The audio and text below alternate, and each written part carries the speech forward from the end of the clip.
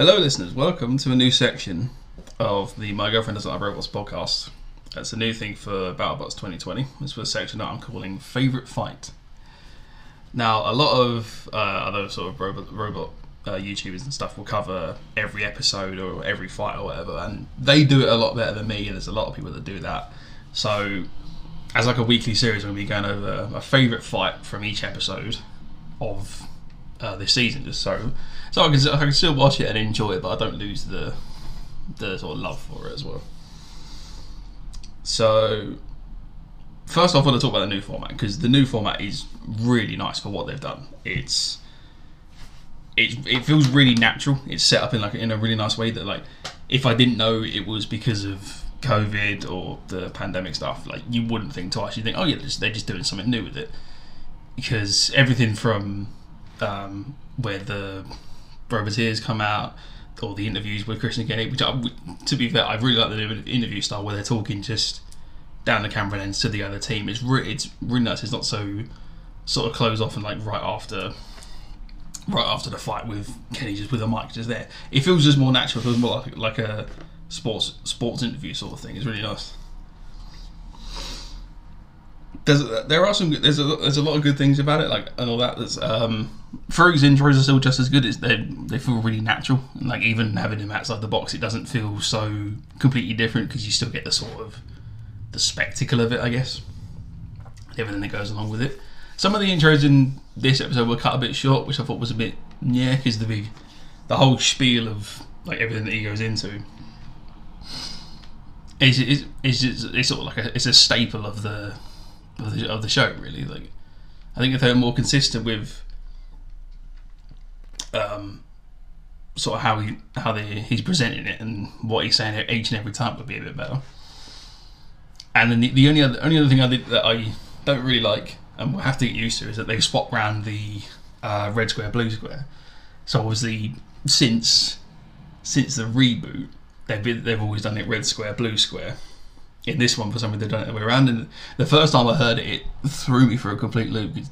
It's such a natural thing to hear: red square, ready; blue square, ready. It's very strange. But yeah, like, and even the whole thing of, because obviously they don't have an audience this year, and there was a lot of talk to say what they're going to do. Are they going to sort of phone in like crowd reactions or audio from the crowd? And thankfully they didn't, because that would have been a bit weird if you can blatantly see there's no one there. But everything what they've got with having the other teams up in like their opera boxes stuff, it's natural enough. It feels like a sort of like a homebrew competition, where it's just like a bunch of builders just get together and just beat the shit out of each other. It feels nice. It's a different sort of atmosphere, but it's still a series of BattleBots. It's not so completely far removed like that. It just ties it together nicely. It keeps it feeling consistent, really. So, favourite fight from this week initially was going to be Tombstone Endgame, because the shock reaction I had to that was just insane. Like, Endgame have talked this fight up since they called him out back in 2016, whenever it was. And there was always a little thing of it, because you look at Endgame's record from season 3 and season 4, and I imagine that a lot of it was sort of be like, yeah, they can talk it, but can they walk it? And they did. They absolutely walked it. It was such a mad reaction to that fight. It was over and done within 10 seconds, and it's just absolutely posted Tombstone out. It was mad. And the fact that that's only Tombstone's second only loss in the main competition, in the pre-bracket bit, and like the previous was obviously against Rotator, but that was a slog. That was a full 3 minutes. People were in pieces. It was as good as dead.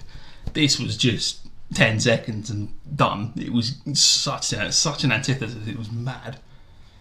It was a mental fight. But your favourite fight has to go to Sawblaze vs Whiplash, the opening fight of the card. I don't think I've ever seen two good drivers go up against each other for such a fight like that. There's one of the most tactical fights I've seen, pretty much.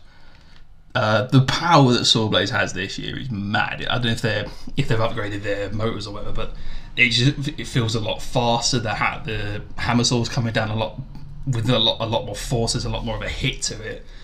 It's such a big improvement on even just last year. And last year wasn't exactly a slouch like this, because I think they only had one knockout fight last year, maybe one or two in the main season. This was a straight knockout. This wasn't they'd won it but hadn't knocked it out. And some of the driving and stuff that Jameson was doing, the way he taking it around Whiplash and just taking him to the sides and just throwing the hammer saw down was mad. The lovely shot at the end where they took the one of the weapon belts off of Whiplash and put a massive gash in the side bit of Whiplash was just beautiful. It shows it's so much more powerful, the big one, the big dragon head sort of thing.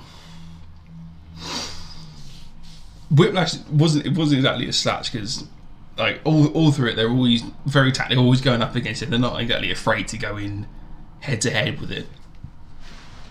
And even when they were trying to attack over the back of them with their disc on the lifter, which looks a lot smaller this year. I don't know if that is it looks a lot thinner, so I don't know how substantial that's going to be as they go into the competition, because it looks a lot smaller than the previous sort of lifty one they had. But some of the attacks they were trying to get into was really good. I think they did manage to catch a few sort of hits on top of the weapon armor Sawblaze. And it wasn't completely one-sided. It was that very sort of back and forth dogged fight, race around the box. It was a really good fight. It was really fun to watch. You reminded me a lot of Death Row vs Witch Doctor from the top 4 last year, whereas that sort of two machines are very, very equally matched, just trading blows back and forth. It was really good. The bit where Whiplash got caught up on the screws was really good, because I really thought that was going to be it. It would have been a bit of a near way to go out, to just being stuck behind it. But it obviously managed to come down, and Sawblaze was right on him again. And Jameson's driving.